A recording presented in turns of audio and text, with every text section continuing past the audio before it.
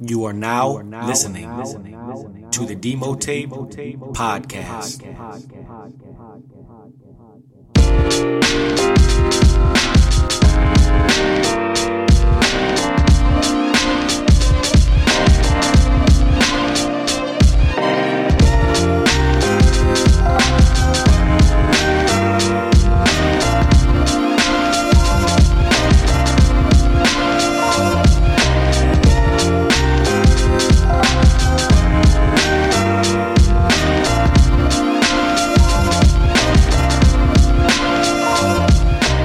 What's going on, everybody? Welcome back to the Demo Tape Podcast. Great to be here. Another Saturday night live broadcast right here on YouTube. This is something different that I've been doing. Before we get started with tonight's show, though, I do want to talk about the infrequent releases that I've been having. A lot of that is due to my college schedule at the time. I'm a full-time college student at the moment. And, you know, taking a full load of classes, you know, trying to do all of that coursework as well as release a podcast during the week is a pretty heavy task, as well as also I was trying to do a college radio show. So I've kind of dropped a few things. I've reprioritized a few things. And I'm here.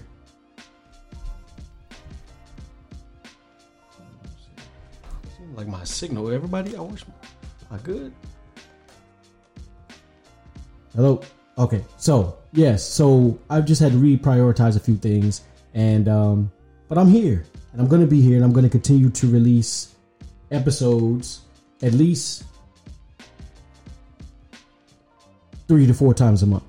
So check your feed if you've already subscribed. With that being said, we're off, so you can subscribe to the Demo Tape Podcast on demotapepodcast.com. You can also go to Apple Podcasts, Google Podcasts, Stitcher Radio, and wherever else you get your podcast. Sorry, y'all. I think I'm having some technical difficulties over here, but maybe it's all in my mind. But anyway, tonight's show is dedicated to controlling our own narrative. So I haven't done an episode in like a week or so, but in that time, there's been a lot that's going on. The Harriet movie, starring Cynthia Erivo, was released, and I did go see that. I'll talk about that a little bit later on in the show. Also, some news dropped this week on the Colin Kaepernick saga, and we're going to get into that. But where I want to start is with controlling our narrative, that idea. As everybody knows, I talked about at the start of the show, I am right now in school and I'm studying history, and history is the inspiration that I use to fuel a lot of the arguments that I make on this show, and a lot of the things that I look when I'm looking for things to talk about. A lot of it's going to relate to things that have shown up and popped up historically, like narratives that have shown themselves historically. And one narrative that has been since the beginning of our time in America, that has been consistently a theme that we need, is to control our narrative. We need to create and produce, control and maintain our own narrative. I feel like I'm trying to do my part while doing this podcast. It's a little something, you know, but it's an effort to try to snatch back some of what's being said and some of what the information that gets presented about us. And that's a very important thing because, like I said, historically, a lot of the images that we've been shown have been negative. A lot of the truths that get told about us are half truths. A lot of the history about our accomplishments, and when I say our accomplishments, I mean people that look like us, maybe not anybody directly related to us, but people that look like us have been downplayed. And all of those things are lies. So you can't trust those who have proven to be your enemy time and time again with your narrative. That's just foolish. So Colin Kaepernick, our brother, you know, I'll say he's our brother, even though I'll get to it in a minute. But Colin Kaepernick was scheduled to have a workout with the NFL last week. And the NFL pulled some janky moves, to say the least. Wanted him to sign some waivers, not allowing any media to be there. You know, just some things that, according to, and I'm getting my information directly from a lot of the sources that you guys are getting yours from, as far as Colin wanted transparency. He wanted the NFL to be on the up and up. He was going to be on the up and up. He wanted media to be there. He wanted to have more control over the situation, understandably. And so he switched to workout, and that created like a sort of backlash against him because it kind of divided, certain people. Certain people were on Cap's side, and they felt like, with the fact that he had his narrative snatched, that it was appropriate that he did what he did with regarding the NFL, as far as, not agreeing to sign a waiver that basically didn't give him any rights to talk about anything that happened at the workout. That would be foolish to do that. So I personally agree with what the brother did as far as trying to switch the workout to a more favorable situation for him, because all he wanted to do was display his talent. You know what I mean? The politics that are being played with the narrative that he initially started out have been played. He has no control over that at this moment. But what he does have control over is his effort and what he could do to get back in the league. And if he didn't trust the NFL, which it seems like he didn't, given all the evidence, I do support his move to move the workout. We're talking about a man whose narrative literally was hijacked and then criminalized to basically blackball him out the league. So his sensitivity to not being in control of the narrative, or maybe, not being able to, like I said, the media not being there, so cameras not being there, for people to not be able to see the totality of his talents on display. It'll have to be a word of mouth thing. I mean, I just don't understand how anyone could think that Colin Kaepernick was acting in any other way but in his best interest in that moment. Now, you may not agree, but you can't really knock him. But there were those that did. And so we got to get into Stephen A. Smith, man. So for the longest time, Stephen A. Smith has been someone who has felt like he is the truth sayer when it comes to black people. And you may agree or not agree. But when, and you take that at what you want. But with this Kaepernick situation, I think Stephen A. has exposed himself to be more on the side of power than on the side of the brother, as he would think he is. Excuse me. Oh no. As he would think he is. So Stephen A. supports Colin Kaepernick in the sense that Colin Kaepernick is protesting police brutality. That's a very broad idea. That's a very easy idea to get behind. But see, when you throw your support behind Colin Kaepernick as a specific man, then you're supporting his specific actions. And what you're noticing is, though, even though Stephen A. supports Colin Kaepernick in a broad sense with the police brutality that black people, because Stephen A. is a black man, he's not coon enough to not acknowledge that. But Stephen A. has a very, I don't even know, it's like a black capitalist mindset, but he has to learn to delineate that when he's on the side of the oppressor versus when he's on the side of the oppressed. And I'm saying that because the moment that Stephen A. got a chance to criticize Cap, he did. And I'm saying, and what I mean is, if you go back, when Kaepernick first came, after he did what he did, then stuff started to go left, because he got found out that he was wearing the pig socks and then the Fidel Castro shirt. So I mean, there were some things that people would criticize him about. And then it came out when he said that he don't vote. And Stephen A. jumped in with 2 feet and basically tried to delegitimize everything Colin Kaepernick was trying to stand for. For me, I peeped that when Stephen A. did that. And I was kind of like, oh man, this brother, that's not cool. Because at the end of the day, you may disagree with a black person, but you can't delegitimize the black person, especially when they're taking a stand for something that could very well happen to you. And you acknowledge as much. So that was one thing. And then the narrative starts to switch because Colin Kaepernick isn't talking. And for the record, I have some things that I don't like. I mean, I like the way that Colin is handling the situation. But at the end of the day, I feel like it's still important to support him because of what the principle that he's standing on.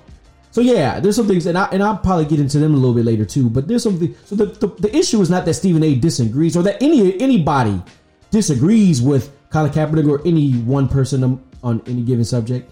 It's about how you choose to go about it. So like I said, the first strike for me when I was like looking at Stephen A. was when Colin Kaepernick came out, I was like, yo, I don't vote because this country has shown that they'll put people in office that will not help black people, but pass laws that will actively harm black people. So I can understand that. That's a very logical thing. And Stephen A. just wanted to delegitimize his platform. So fast forward to now, because there's been a lot that Colin Kaepernick has been doing in the meantime since he initially took the stand.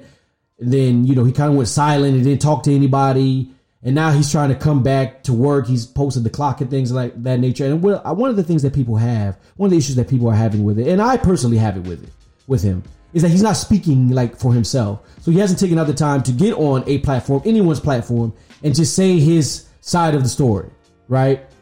And how he feels and what he really thinks. He's kind of playing like the stoic revolutionary leader role, which I'm not really feeling that vibe. But at the end of the day, like I said, you still kind of rock with the brothers because you have to rock with the principle that he's standing on. So regardless of how he's handling it, that's just my opinion.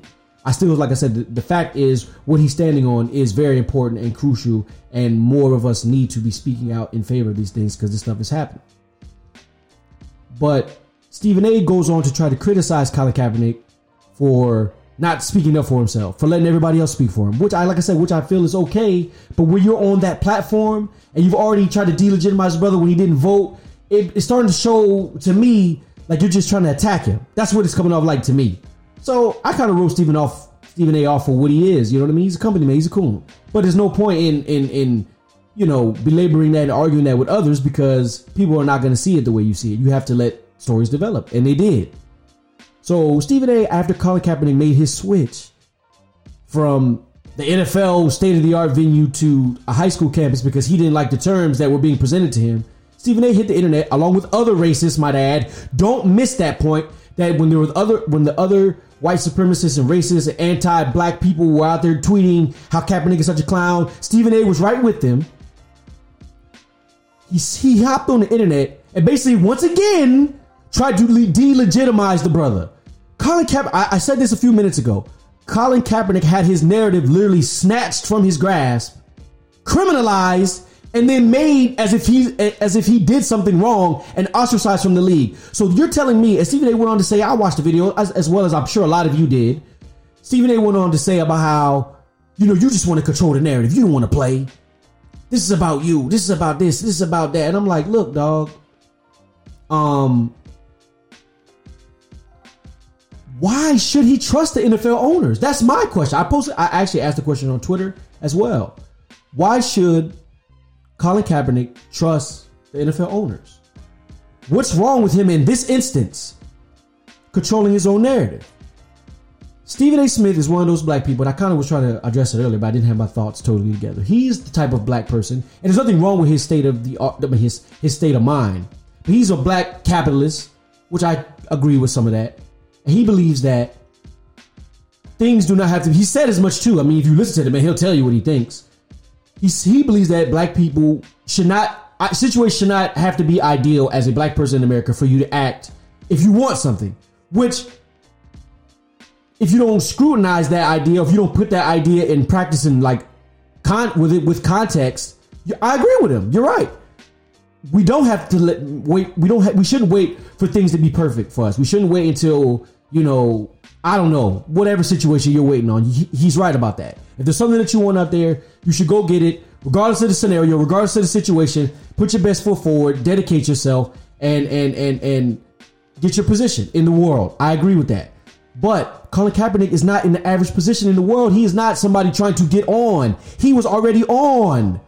They took him off and then never really asked the question of why they took him off.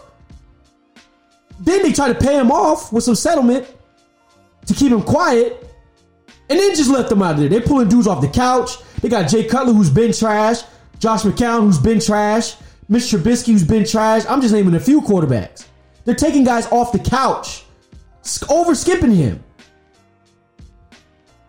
So then when he does finally get a workout, he has to go through all these hoops and bounds and here, sign this away. You can't speak about this. What? Nah, man.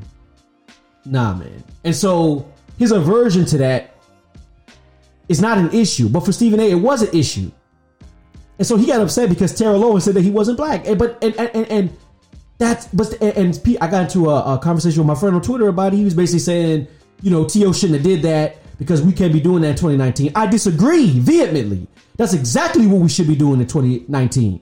We should be calling out each other's blackness when you're off code. And what Stephen A did was he sided with power. If you with the power that's trying to keep Colin Kaepernick at bay, that is wrong. That is wrong, and that's something that black people have been doing historically. You can go back to the ancient histories, go back to 19th century Africa, 18th century Africa, you will always see black people going against themselves and siding with the oppressor, only for the oppressor to screw both of us and leave us both ass out with nothing. Not a pot to piss in the window to throw it out of.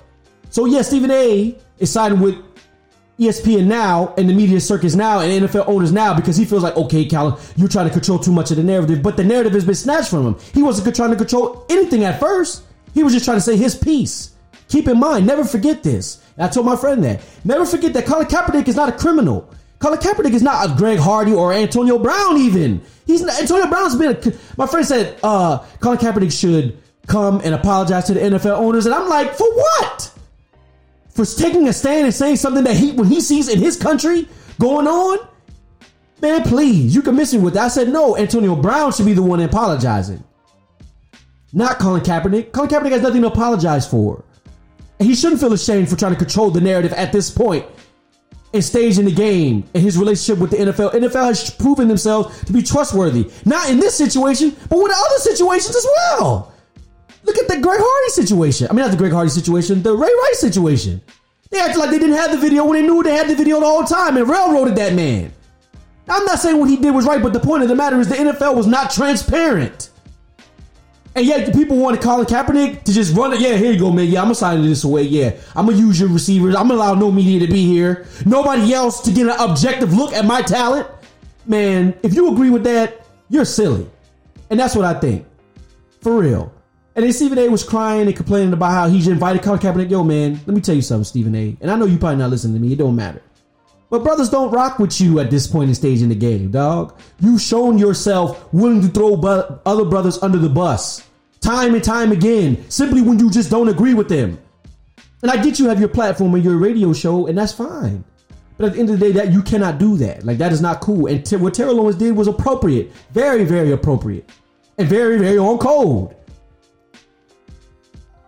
You're not helping Colin Kaepernick. Your position in the media. You work at ESPN, powerful conglomerate, you know what I mean, with Disney and all this. Are you in a very powerful position to really help this brother? But you're not. You're not. And just because he doesn't want to reach out to you doesn't mean you can't help him. I just, what Terrell Owens did, and then Stephen A tried to get upset and all that. But at the end of the day, the point I'm trying to make with this episode is 2 points, actually. And I'll get to the second one in a second. The main one I want to make is control your narrative at an individual level, at a professional level, at a relationship level, and if you start a business at a business level. Because at the end of the day, that's what's important. Don't let people dictate to you who you are and what you did. Colin Kaepernick has literally done nothing wrong, but he's being treated like a criminal. And any black person out there that is not saying anything other than this brother needs to be in the NFL, having his job, at least holding a damn clipboard.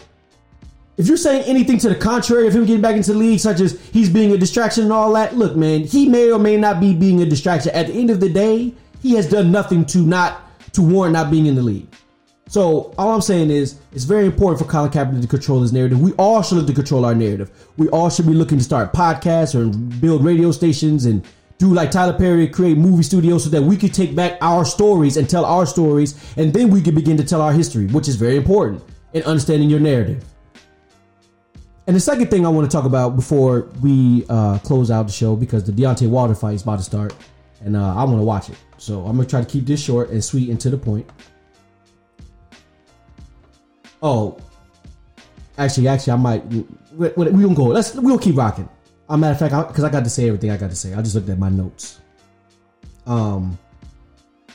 got to delineate between pro-black people who say they support black people, they support us in a broad sense, but criticize us in a specific sense. Because like I said, I used Stephen A as an example earlier.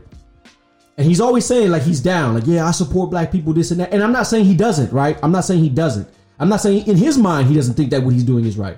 But what I'm saying is you watch a trend.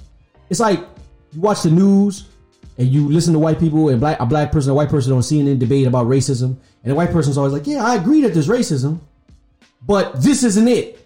And then you turn on the channel 6 months later and some other brother got shot by a white cop at that. And you see the same two people arguing and the same white person, the same black person. And it's like, yo, there is racism in the country. I guarantee, I know it is, but this isn't that. That's what white people do when it comes to not acknowledging racism in the country. Yes, racism exists in a broad context. Follow me. Racism exists in a broad context. But when you begin to point out specific acts of racism, it's never there. No, that ain't it. Maybe it's something else. No, that ain't it. Maybe it's something else. When you have that, black people who do that to other black people, especially in the media. You have black people who posture as pro-black because they know that you don't want to isolate yourself, especially in a position like that, because you need your black audience to legitimize you, honestly, realistically. But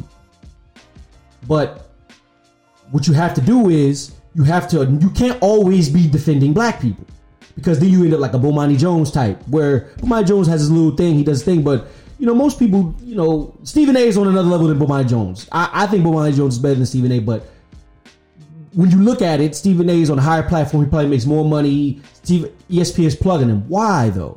Because there's a difference between how they handle their business. Stephen A also is more of a character and a clown than Bomani Jones. But there's one thing that Bomani Jones doesn't do that Stephen A Smith does do, and that's criticize black people. Stephen A will criticize black people, and Bomani will too if it's something egregious, like something stupid like breaking the law. But if it's something that requires a level of discernment, Stephen A will, and you could even use this Colin Kaepernick situation. You don't see Bomani Jones talking negative about Colin Kaepernick in any context. He might have some disagreements with the way Cap is handling the situation, but overall, he is on the side of Colin Kaepernick. What you have with Stephen A is finding ways, and I used them all earlier, to pick and try to show that the brother isn't about what he says he's about, because he doesn't agree with what Stephen A thinks. And not only is that a problem that Stephen A has dealing with other black people, we have it with each other. We have to stop this. We have to see things the exact same way BS, because we don't. And we have to learn how to disagree civilly and privately and still support one another. Those two things can coexist. We can disagree. Yo, bro, I don't see this that way. But guess what? You your own man. You can do it your way. And that's what he could do. He could just use his position to speak in favor of the brother, even if he has private disagreements. And I don't feel like he does that enough. And I think that is something that we just need to watch out for. Honestly, watch people who say that they're pro-black in a broad context, because that's what you have. You have convenient Negroes. When we're all black and we're getting discriminated against, well, we're all black.